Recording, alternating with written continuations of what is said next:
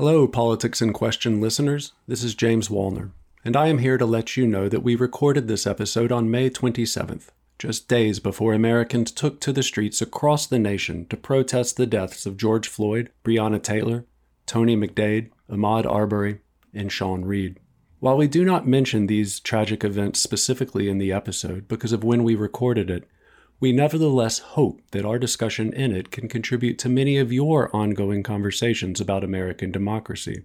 In the coming weeks, we hope you will join us as we start to take on these issues more directly, seeking to amplify the voices of those who have studied them closely for years, whose lives and perspectives differ from our own, and whose research can broaden our understanding of the challenges Black Americans face on a daily basis.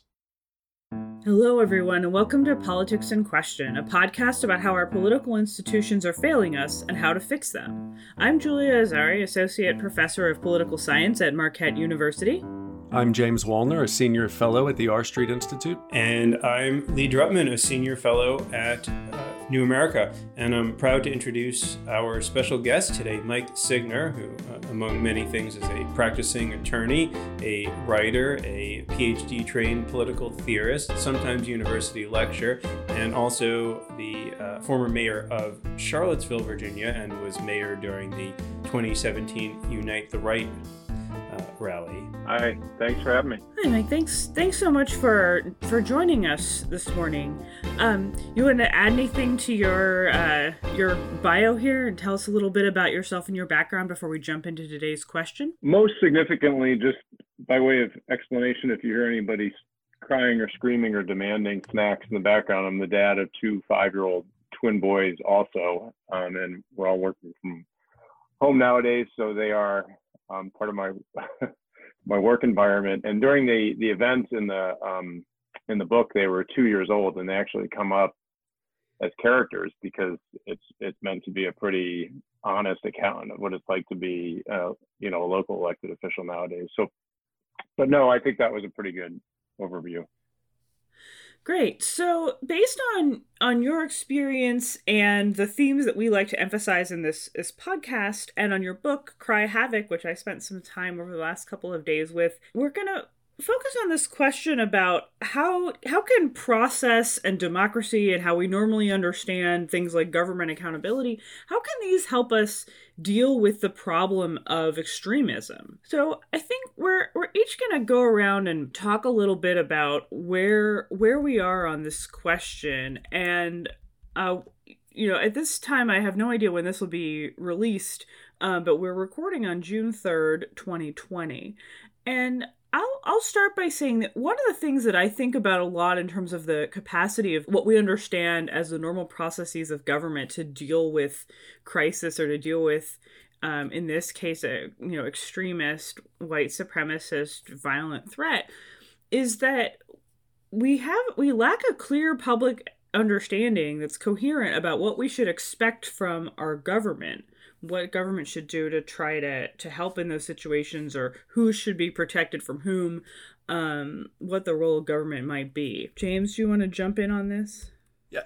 But first, thank you for joining us, Mike. I'm excited to have a political theorist on the podcast. And I would point out a political theorist who has experience in the real world as well. I think that's extraordinarily important. And I think this is a really important topic, and I think both your expertise and your experience can help us to better understand it here, because political systems, as the current events happening around the nation right now indicate, I think political systems like ours, self-governments, are at their most vulnerable during moments of crisis. And to appreciate why, I try to think in terms of, kind of violent conflict versus political conflict instead of extremism and its corollary of, I guess, normalism. But the latter frame, in my mind, I think exacerbates the danger that crises pose by amplifying the uncertainty that they bring out and amplifying their unsettling nature. And it encourages, crises have a tendency to encourage people to see political opponents as illegitimate and to deny them the ability to appear in the public square, right? Because their very appearance is destabilizing. And that makes self-government in a very real way impossible. And So I typically approach it as a problem of violence in politics, not necessarily extremism. And what I'm very intrigued about with your experience is with the local government level. It's the closest to the people, and it's the sphere of government where people most directly participate. And there's the tension, and how do you balance allowing access and having and welcoming people into the public realm, and then but at the same time trying to ensure mutual respect and respectful disagreement, I think is extraordinarily important and a very, very difficult thing to tackle. So I'm looking forward to hearing what you think about all this today. Great. Lee, you want to jump in with some initial remarks? Yeah, so I'll jump in with some thoughts, and again, just want to say that Mike's book "Cry Havoc" is just a really thoughtful and tremendously engaging read about the events of Charlottesville and a larger way of thinking about how the political process can respond to extremism. And so I guess there's kind of two big themes that I am thinking about in terms of the relationship between the political process and extremism. And one is the sense in which our politics have so much become this kind of all or nothing, us against them fight for really the soul and identity of our nation, and the way in which this kind of just hyper partisan, hyper polarized, zero-sum politics is spilling out in these kinds of clashes that really don't allow, or not even designed really to achieve compromise, but are organized around dominating the other side and imposing a exclusionary, narrow vision of American identity on the other side. And I think that's a particular challenge in these moments, and that we have these conflicts that are spilling out of a politics that is not about finding compromise and balance, but it's about imposing an exclusionary vision of the country. And secondarily, I think there's this hyper-nationalization of politics. And to James's point, that local institutions, local governments are closest to the people, but rather than dealing with local issues, they've become forums for national partisan and identity conflict. And that Charlottesville, it was not issues that sprung up from Charlottesville, but it was rather outsiders descending on Charlottesville because they thought that this would be a good place to stage a national conflict. So I think one of the questions that I have is the challenge of local governments and local institutions to handle and process national conflicts. And I know there are a lot of folks who think that maybe we would solve some of our national conflicts by localizing them and trying to take away some of that zero-sum, all-or-nothing national partisan conflict. So I'd love to kind of explore some of those themes in our conversation. Mike, what do you think? Look, these are all, I'm very flattered and excited for this discussion because with political scientists specifically, I have a PhD in political science and political science theories, as you said, but the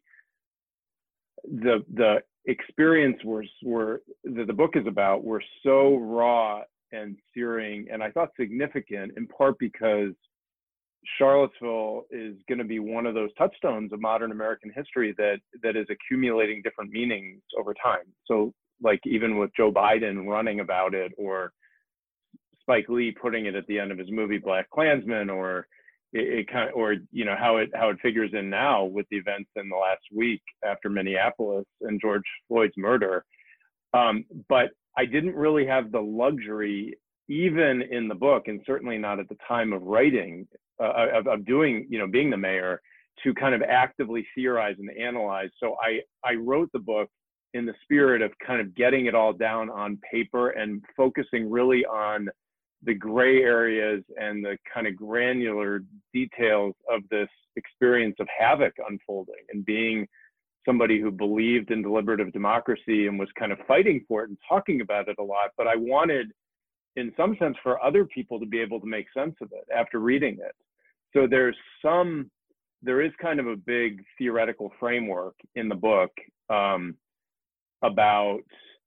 I wouldn't just call it process. I would say kind of the whole core set of norms and institutions that are deliberative democracy is kind of this island in a raging sea. The island is supposed to be the design of the Constitution. If you look back at the founding documents and the debates that they were having when we started all this, and when the states kind of knitted their constitutions together into the federal constitution, what the federal constitution was meant to avoid in terms of, complete mayhem happening in the United States at that time, the danger of insurrection, the danger of demagogues. I had written a book about James Madison, and I really am fascinated by this kind of problem that goes back to the ancient Greeks, which is how do you use self-government to ward off the tendency of human beings to tear themselves apart, especially when given liberty. And that problem is so elemental, continues to be so fascinating, and it kind of manifests itself in so many different ways. The book is kind of about that problem, but told through this day-to-day, month-to-month recounting of the havoc that was unfolding in Charlottesville well before the Unite the Right rally. And there is kind of again, the book is meant really to tell the story rather than exclusively kind of analyze it. But there is a big claim in the book, which is there's this whole, literature around the agonistic idea, and that's your fancy $10 word for a theory of politics and history that sees conflict as essential and as productive, even if it sucks to experience, and we don't like to look at it. So you even know that from your personal experience or from these cliches that the broken bone, the bone is strongest the broken part, or like in the business literature now, there's all this stuff about failing upward and the value of failure. And there's a lot in political science and history about the value of agonistic conflict. It comes from Greek tragedy. It's underneath the word agony. Hannah Arendt wrote a lot about this. And I spend some time in the book, really thinking about that as one way to understand both my experience and my sense that there can and there should be a productive upward arcing end to all of the otherwise incredibly traumatic experiences on all fronts related to not just this one, but these three white nationalist events that happened in Charlottesville. And I contend that American constitutionalism and the American democratic experiment benefits from being able to grow through pain, and when internal sort of self-grown enemies, look at Jim Crow or McCarthyism, test American constitutionalism, that if it's engaged in the right way, and if thinking citizens and stakeholders and leaders and scholars and politicians and everybody are engaged in trying to move forward from these traumas, then it actually can help the system achieve greater versions of itself. That's kind of the biggest claim. And I have a lot of evidence in the book toward the end where I talk about specific innovations that Charlottesville sparked, political repercussions. But that is not, there's not like a Pollyanna take there. I mean, it was a grievous experience for lots of people. Thousands of people still are traumatized. It was an awful experience being the city's mayor. But I still want to explore that idea, which is where does this all go, and whether it's exposing usefully how violent the alt-right movement is, the true violence, whether it's forcing our rule of law to innovate and come up with better tools to clamp down on the potential political violence, whether it's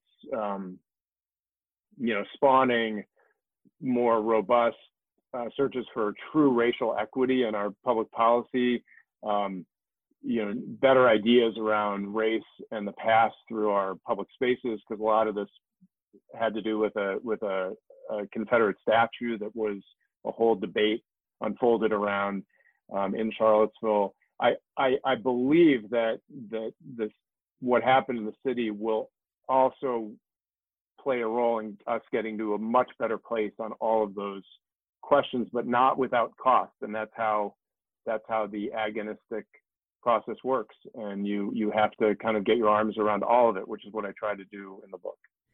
Yeah, that's a really great framework just to think about it. And I want to ask some questions eventually about the national experience of Charlottesville. As someone who's thought a lot about it, and watched it from Wisconsin. I've never even been to Charlottesville, but also I want to ask, since we have this opportunity as having you're our first elected official on the podcast our first local elected official. We've had a U.S. senator, so now we have a local perspective. So I kind of want to ask, what is the unique element of local government when we think about process and accountability and democracy and extremism?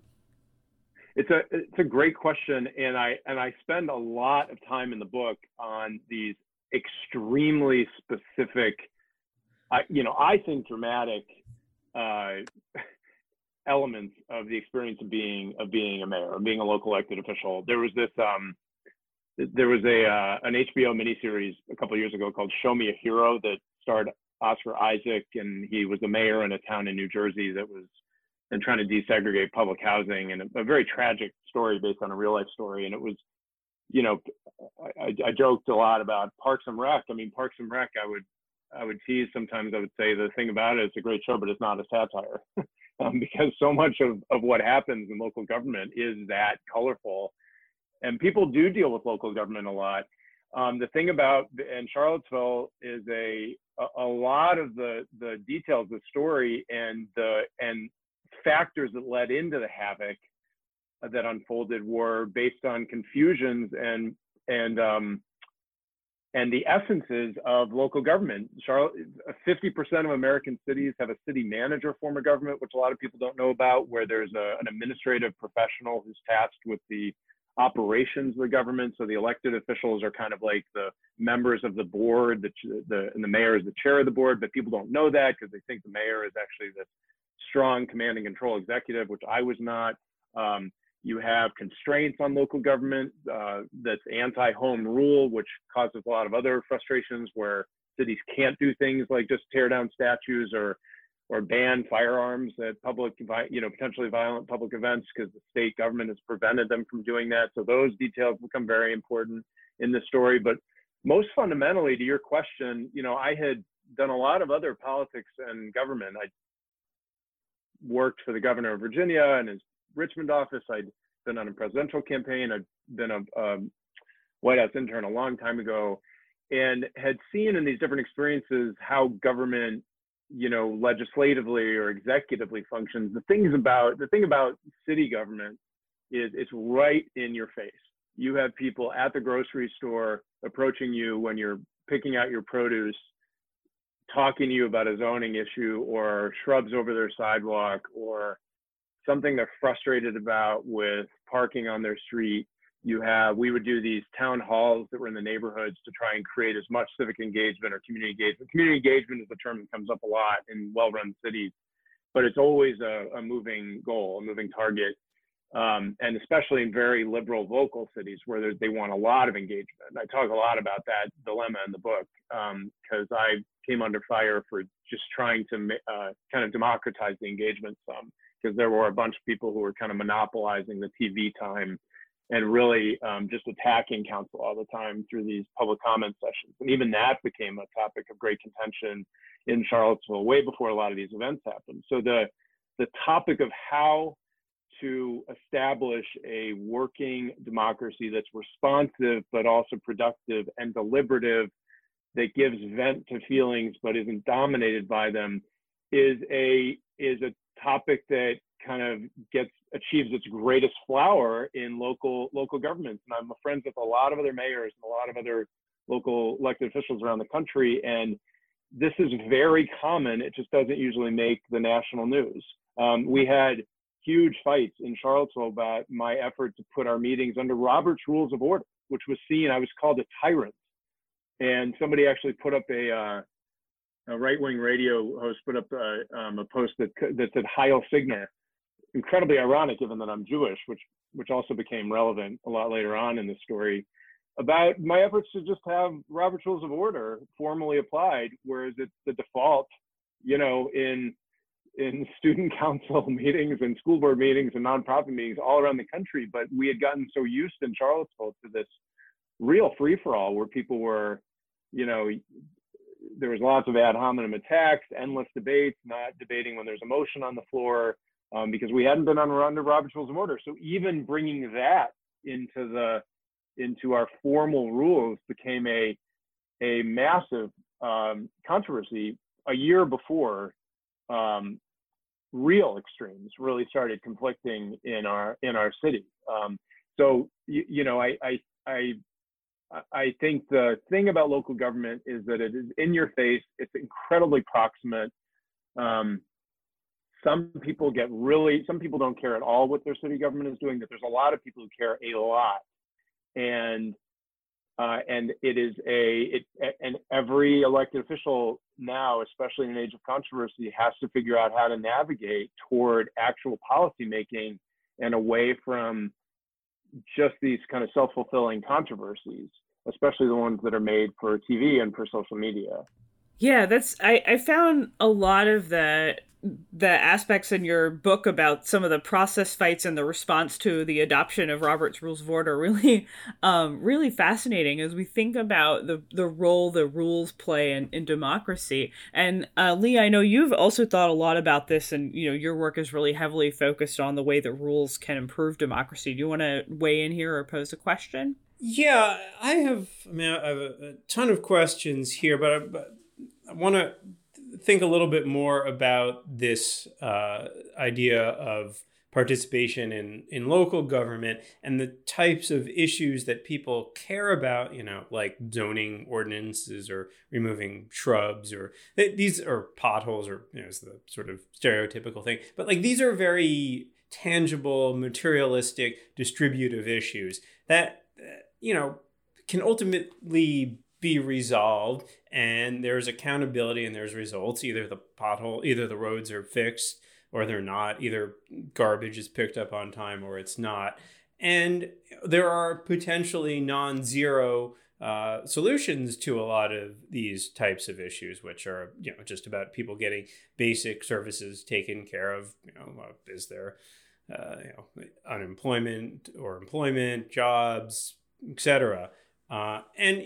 There's certainly controversy there in process, but there are ways to resolve and ways to make compromises and bargains there.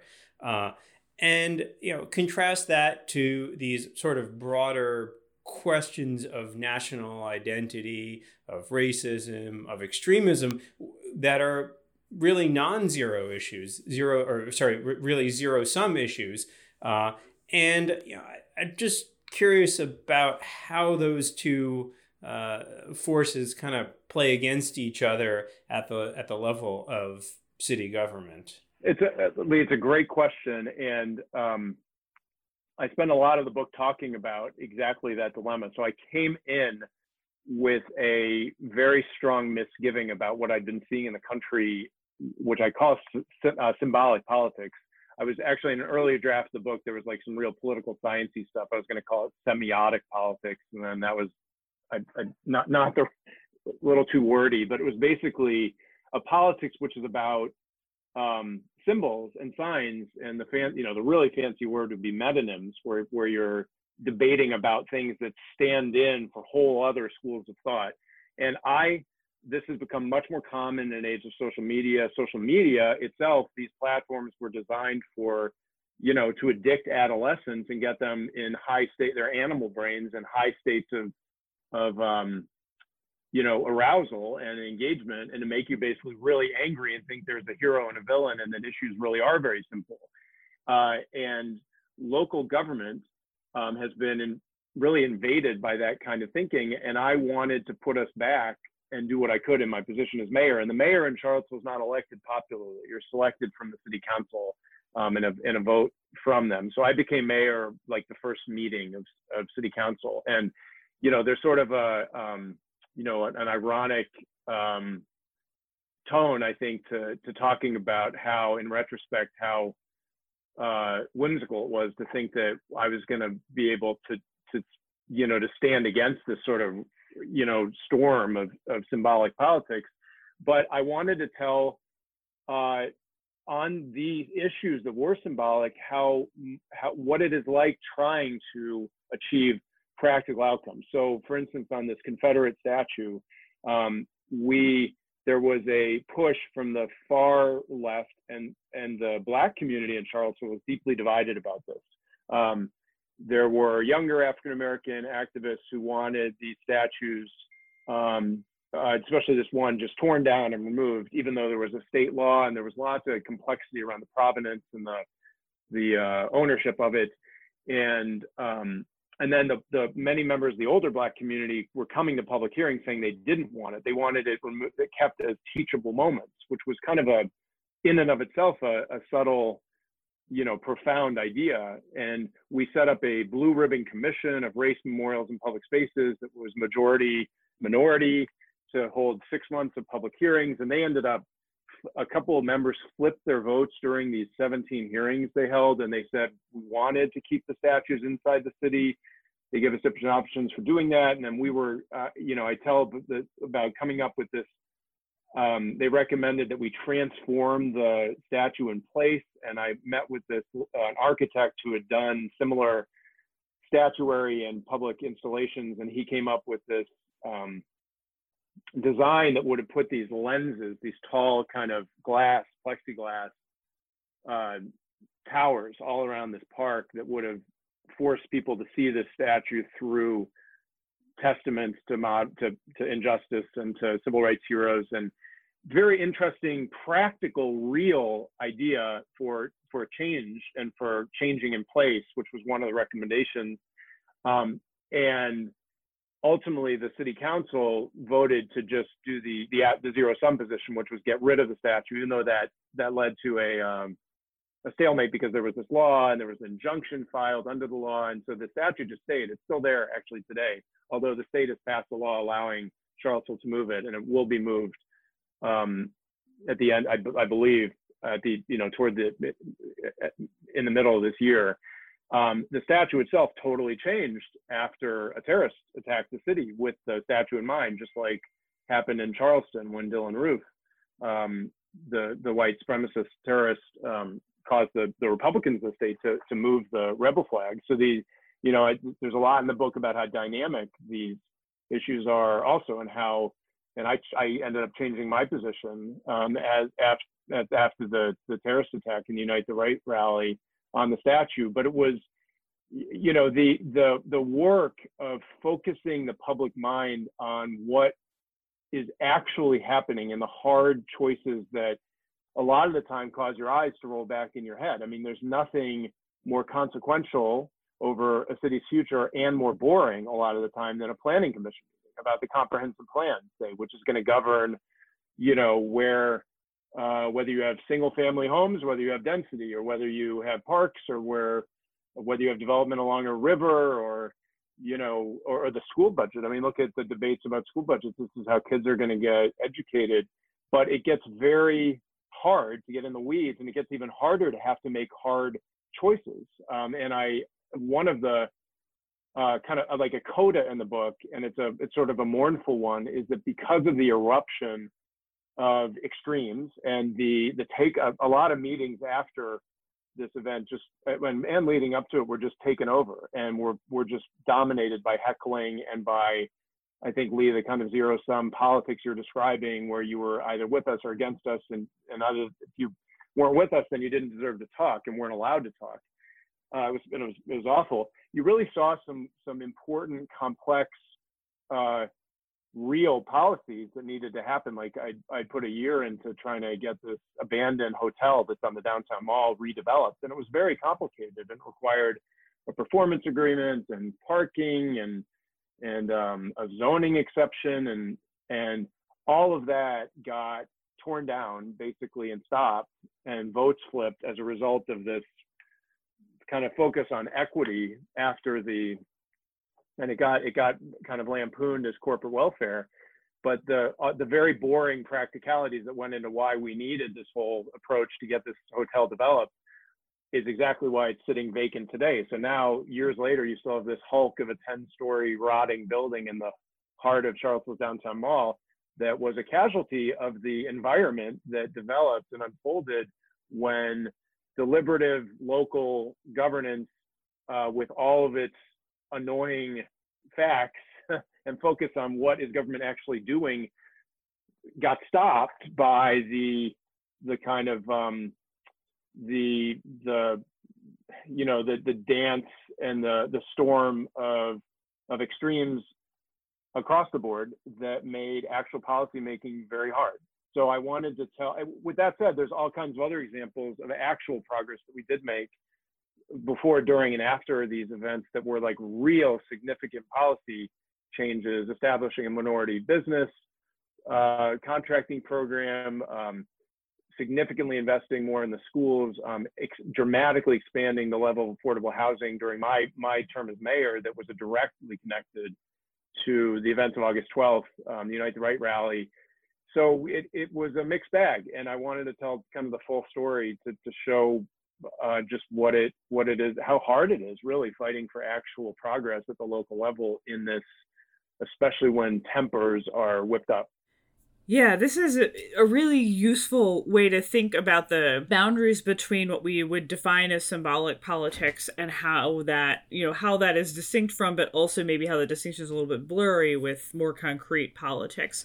James, do you want to get in here? Yeah, I'd love to. I'm intrigued by the discussion of the role of rules in democracy and Mike's experience with the opposition to imposing Robert's Rules of Order during the tragic events in Charlottesville. And earlier you described deliberative democracy as an island in a raging sea. And Hannah Arendt, who you also mentioned, similarly refers to rules, I think building on David Hume, as islands of predictability in politics. And it seems to me how we view rules and the role they play reflects today, I think, a shift in how we think about politics. And I think that's evident in our view of political conflict. And this, I think, comes out when you talk about the antagonistic cooperation or conflict earlier as well. And you're right. I mean, look, there's good conflict, there's bad conflict. Hesiod in Works and Days talks about two kinds of strife. And political conflict is my term for good conflict, is, thinking back to Socrates and the Theaetetus, where, our understanding of knowledge of the world around us, of reality in the round, can only come about when we engage in a kind of deliberative discourse with one another, because we all see the world from a different perspective and in different senses. And therefore, our understanding and our knowledge of that world is incomplete without coming into contact with others who have a different perspective. And I think Madison builds on this, obviously, when he, in Federalist 10 and 51, when he talks about how, out of the system that we have where people come together, they argue, they debate, he's not a relativist. He thinks that out of that, you get something approximating justice and the general good. You get a moment of transcendence. But that's a hard thing to appreciate. It's an easy thing to appreciate, I think, when you're sitting in your study reading a book. I think it's a hard thing to appreciate when you're engaged in real life, when you're experiencing conflict yourself. And especially when the institutions that we have today, our political institutions, no longer appear to be working to the extent that they once did. And I think that really has triggered, I think, what I look at as a shift to a means-ends view of politics, to a production-oriented view of politics, where everything is about the end. And when that happens, the rules become very different. They become things that we rationalize away, that we break whenever we think we need to, because after all, the only thing that's important is the end, not the means. And this is a very powerful and a very compelling way of looking at the world for people who are frustrated, justifiably so, or unjustifiably so. And when you're in local government, how do you grapple with this shift, if this shift is indeed something that's taken place? And how do you try to persuade people that the conflict is worth the frustration and the angst, and sometimes, yes, the suboptimal outcomes that come with it? Because how do you bring theory and practice together? And I think they really are reconciled in the experience of our local government. And I would love to hear how you've grappled with that in your life. It's a great question, and I think I'm going to begin by saying that in candor, I can only offer my thoughts and experiences. I don't, the book is really clear. There are no heroes in this book. Not me. Not very few other people. I try to be sympathetic to all the players that had a major role in this as it unfolded. But they're really hard questions, what you're asking. And I'll, give some examples. I mean, so like the Occupy movement, okay, that I actually went up to New York, and my sister was I had three younger sisters, and one of them was a freelance journalist at the time who was writing about Occupy and living in New York. And I spent a day, there watching the Zuccotti Square, and my question as somebody who was interested in government, who'd been in the House of Delegates as a legislative aide in Virginia and had worked as a counselor to a governor, and this was before I got in office. I was like, well, where is all this going to go? Because ultimately you have to, the ultimate goal is change, right? Of passion in democracy and progress. And that means policy. And policy means that you run through government. And you're even seeing this debate happen right now between, Nancy Pelosi and Alexandria Ocasio-Cortez. And AOC is saying there's incredible value to being in connection with all these people out there. And then this is happening the last week with these incredible protests about Minneapolis. But still, there's this question about where is this going to go? What is government going to do? And government means it's going to be elected officials voting on bills. It's going to be, in areas where administrative officials like city managers are much more powerful. It's going to be those folks and police chiefs implementing policies.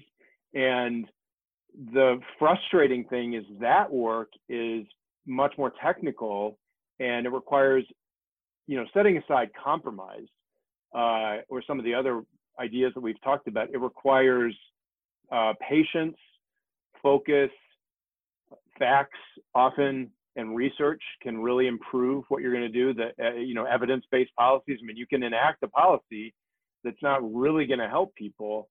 And as we seek to, stop police brutality, for instance, there are nettlesome, crucial details to why bad actors and bad apples, despite sweeping policy changes, have still been able to enact police brutality. That's just one problem. Like, I know that in Minneapolis, they have mandated implicit bias training by every officer. The police chief is a dedicated, committed anti-police brutality leader. He interviews every new police recruit, things like that. But still, they had what happened there. So you need better change, more radical change. The question is, what is that going to be, and how do you implement it? And the book is about that problem. And I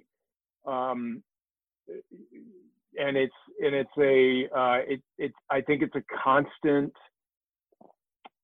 battle. I think the best local leaders are probably the ones who are the heroes, who know how to make frustrated, angry people with extremist leanings feel heard and feel listened to. And I talk a lot about in the book about how if I were a better, I could have done a better job at that. Maybe now, if I was reenacting all lessons, I'd do a better job. But I think that that making people feel heard, hearing them, listening, taking it in, and then having that be a part of your leadership and your policy making is incredibly important. I think that if you can track the people who just want to tear things down onto the hard work of actually writing a better school budget, enacting better police policies. That is unbelievable to watch. So in Charlottesville, we set up a civilian review board that I voted for, that was going to oversee the police, and the police resisted it in a lot of ways. And to staff the board that was charted with even envisioning this, creating it, we brought in some of the most anti-police activists. And it was interesting to see them start to meet and be subject to FOIA laws and have to sit down with administrative staff and really run meetings and craft a new set of bylaws that were going to govern this civilian review board. And they did a good job. And they talked, some of them, about what a different process it was coming from being an activist to being inside government. And that transition is what needs to be highlighted and focused on, is that the activism has to translate into making policy. And I think what we, it's one thing about whether you're going to become one of these policymakers, which I think is really important. And I want people to do that. I want as many activists as possible to go into the system. Then there's journalists and scholars actually caring about that transition. And then there's really calling out what I think there are malignant forces who want to continue just to destroy institutions, who are anti-institutionalists, no matter what. And they really are anarchists. And from the top down, I mean, Donald Trump is not interested in policymaking. He's not interested in whether a wall is actually being built. He's not interested in any of the facts about tear gas, or he's only interested in how it can become a agitation and a picture and a tweet for his base, who then are engaging with it through this warped, mindset of that social media creates. And it's about the worst thing that could happen for deliberative democracy, because if you become untethered from what you're doing in government, and it's just about what you're saying, what you're doing, or how you're performing about it, you really are off that island and into that raging sea. And then it's just about might makes right. And that scares the hell out of me. I just want to sorry to interrupt, but I really want to underscore one thing you mentioned about being heard and the importance of being heard, because when you listen to people, when you allow people to vent their frustrations and express their grievances, you have to acknowledge them as a human being. They're not a stat. They're not a member of a racial group or an ethnic majority or minority or anything like that. They become a real life person. And whether you agree with them or disagree with them, the tenor of your discussion and your relationship, I think, is going to be very different. And social media, public opinion in general, is very interesting because, and I've wrestled with this and I go back and forth on this, but it does allow individuals to express themselves, but increasingly you become not an individual in this world of public opinion, right? The individual kind of disappears and you look for ways to explain people away as stats and other things. And I think that's why your experience with Charlottesville, your experience in local and state government, I think is so vital, because that's where individuals are going to most directly be able to participate in politics and to reveal themselves as to who they are and what they think and how important they think the policies they support are. And it's where their opponents have to grapple with them. And if we can't do that, then our system doesn't work. I think that's very well put. I want to jump in here and kind of do our last round of questions as we run out of time. But I kind of maybe looking at what happened in Charlottesville a few years ago and looking at what's happening in 2020, I think I see this question of extremism a little bit differently, or the might makes right question, because all of our democratic instincts and all of what we've been trained in is exactly this, right? To hear everybody and include everybody, and it's pluralistic, and we don't exclude viewpoints on the basis of the substance of what they're saying. But it seems to me like one of the lessons that I've uneasily taken away from the last few years is that defeating extremism, especially when people merge their speech or their extreme views with violence and with brandishing weapons, that there is an element of might makes right that's just pragmatically there. And I don't really know how to reconcile that. I mean, that's the fundamental question, I go into this in the book. I mean, you have, as the guy charged with running these meetings, you're the chair of the board, and when you had real disorder taking over meetings, I mean, there were actually takeovers at times, and at such outright heckling, and it was fascinating. I tell one story in the book about this woman who was one of the most kind of public, prominent activist critics of us and of me, and an African-American woman who grew up in Charlottesville in public housing, who ended up becoming mayor. And I ended up seconding her nomination for mayor after the Unite the Right rally to follow me in the seat. She came in as a pretty active heckler. She wouldn't follow a lot of the rules in the chambers. She said that in this whole Robert's Rules thing that I was exhibiting authoritarian tendencies. And then she ended up, once she was in that seat, having to use some of the same rules that I did and clear the chambers a couple of times. And the book is about, it's kind of a personal case study of what it is to fight for the basic precepts of a functioning democracy at the local level when these extremes are colliding against one another. So you had people on the far left who were coming in and taking over and disrupting the proceedings, and I had to kind of stand up against them, and that was incredibly hard. And I probably could have done a better job of making them feel heard while I was also trying to maintain order. But from getting to know more mayors around the country, I've come to understand that this is pretty common. It's just not making the news a lot of the time.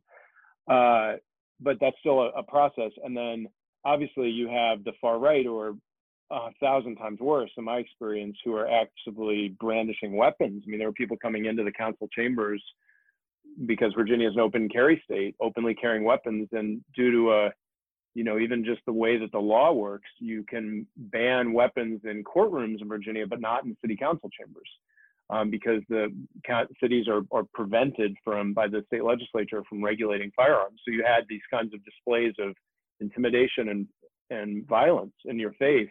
And so to me, all of this amounts to it being even more urgent to fight for a functioning deliberative democracy that can still achieve substantive policy victories that matter in the lives of ordinary people, and that's not just tilting at windmills or trying to create memes or trying to create narratives, and that is aware of what it's doing in all those regards, and that explains what it's doing, and that refocuses people on the fact that policy is what's going to make a difference in people's lives, and that engages them in the details while making them feel heard in their rage and their frustration at institutions, and invites people into the policymaking process, but that also draws a hard line at anyone who would disrupt it and take it over and convert it. And you're seeing that debate happen just this last week with the line that's being drawn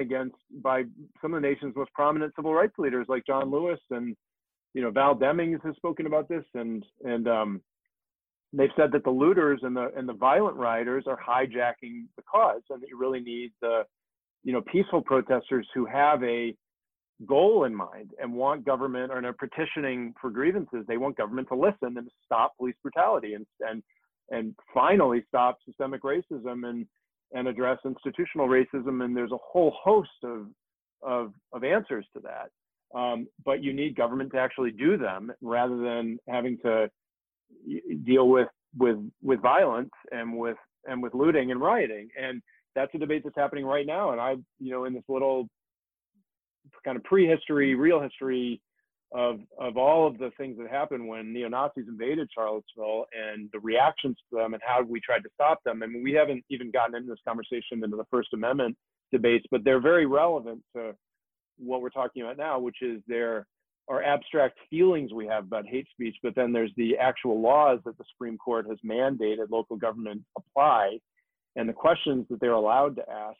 And that's where the devil is in the details of all of those questions when it comes to handling events like the Unite the Right rally, and people were very angry that we weren't able to stop it entirely or prevent them from coming. And it was very hard to explain what the actual rules were that the Supreme Court has mandated, and the kind of intelligence that we needed at the time of planned, imminent, unlawful events that nobody was producing from the federal government on down. And that the devil was in the details, and the details are what really matter, and the details are what government is about, and what courts have to change. I do think change needs to happen as a result of all this, but I'm still laser focused on the need to reclaim government and educate and engage and bring people into government rather than just into the anti-institutional outrage that has become the default mode for a lot of activists and advocates. And that at its end is why I wrote the book, and what I hope that this story serves to move forward. Yeah, I mean, I think that makes a lot of sense. We could probably record a whole nother hour or more talking about, some of the stuff that's going on now. Yeah, exactly. Particularly on, early June 2020, no one knows how this will unfold or what the outcome will be. So here, we want to be mindful that we're recording in the midst of this. So we're coming up on an hour. I want to give everybody a chance to have some brief final takeaways from the episode. What have we learned? Lee, kick us off. Yeah, so I mean, I think the point about bringing people into the process is incredibly important because I think being part of the process, one, it makes you feel like your voice is heard, which is, I think, incredibly important. And, two, I think it forces you to reconcile with some of the trade-offs and actually hear people who have dissenting views and think about them as participants as well. And, I think the failure of our politics, I think, has been precisely the fact that so many people feel like they are unrepresented in the process. They don't have a party that represents them. They don't have politicians that represent them. They don't have a way of making their voice heard. And the only way that they can feel like they are heard is either by screaming into the internet or engaging in potentially disruptive behavior. So I think that's really important. I think there's, Mike's view of history and confronting extremism, seems to, is optimistic, and I appreciate that optimism. It has that sort of Hegelian view of, thesis, antithesis, synthesis. And, ultimately I want to believe that, but I think that there are, that depends on a political process that gives people a way in. And I feel like one of the real failures of our national politics is that there's just not a way in, and there's just this increasing hyperpolarization, drawing sharp, you're either with us or against us, and there's no way to find a new dimension of conflict that would allow for a resolution. Yeah, that makes sense. James, final thoughts? What have we learned from this? I've learned a lot, and I'm going to be thinking a lot in the weeks ahead about this. And I want to thank Mike again for joining us. I want to encourage our listeners to check out his book. And, as I think about this, self-government and government by consent also implies the right to dissent. And it implies, I think, inherent in both of that, and both consent and dissent, is that there is a place in which people consent and dissent. That's the public realm. It's politics. And that's most apparent, I think, at the local level and the state level. It becomes a little bit more detached and harder to wrap our heads around when we get to the national level, although institutional venues like Congress are sort of vitally important. And looking at what's happening in the nation right now, reflecting on what happened in Charlottesville and the actions of people such as Mike, and trying to grapple with that in real time, I think should be very humbling, because ultimately, but also emboldening, and it should empower us, because ultimately that space is buttressed by the actions that people, the self-governing people, take to express themselves in politics. And so there's a choice there. And I think that we can all do better in terms of listening to one another and to acknowledging and affirming one another and trying to welcome each other into that realm of acceptable political conflict, if you will, in rejecting violent conflict. But that's a conscious choice that we have to make. It's not something that government administrators or bureaucrats are ultimately going to make for us. We're not ruled. We are rulers, and that has a lot of responsibility and that goes with it. And I think that this moment can be a good one for the nation looking back in the future, if it can help us remember that politics is a good thing and that participating in it is a vital thing to secure our freedoms and our liberty. Hear, hear. All right. Excellent. Mike, as our guest, do you want the last word? It's just been a great discussion, and it's a privilege to talk to people who are, with political science backgrounds, because there's a lot woven in through this. And that was one of the kind of unique aspects that I brought to this. It's very intentionally not a memoir. I mean, it's meant to be a first person account, but that lens, from thinking about these problems for 20 years is something that I brought, and how I saw a lot of what was unfolding. There's some things that we weren't able to touch on in the conversation. I just would touch on them very briefly. The book actually goes into 5 different brush fires that came together in this unique firestorm, and they're each kind of their own topic that unfolded over this period of 3 years. One was the debate about civility. One was race statues and public spaces. One was freedom of speech and public safety in that conflict. One was how do you produce accountability after a time of crisis? And then the final one was how do you achieve equity in a period when people are so inflamed and enraged? And each of those fronts, there's a lot that Charlottesville both stood for, stood against, lessons that came out of it. And so I would encourage folks, if they have a chance to pick up Cry Havoc, to read it, looking for those other pieces too. But this was a wonderful conversation. I really appreciate the opportunity. Yeah, thank you so much for joining us, Mike Signer. Check out his book, Cry Havoc. This has been another episode of Politics in Question. Thanks so much for joining us. Thank you for listening to Politics in Question. This show is a joint production of New America and the R Street Institute, and our producers are Elena Soros, Shannon Lynch, and Jason Stewart. Theme music was composed by yours truly.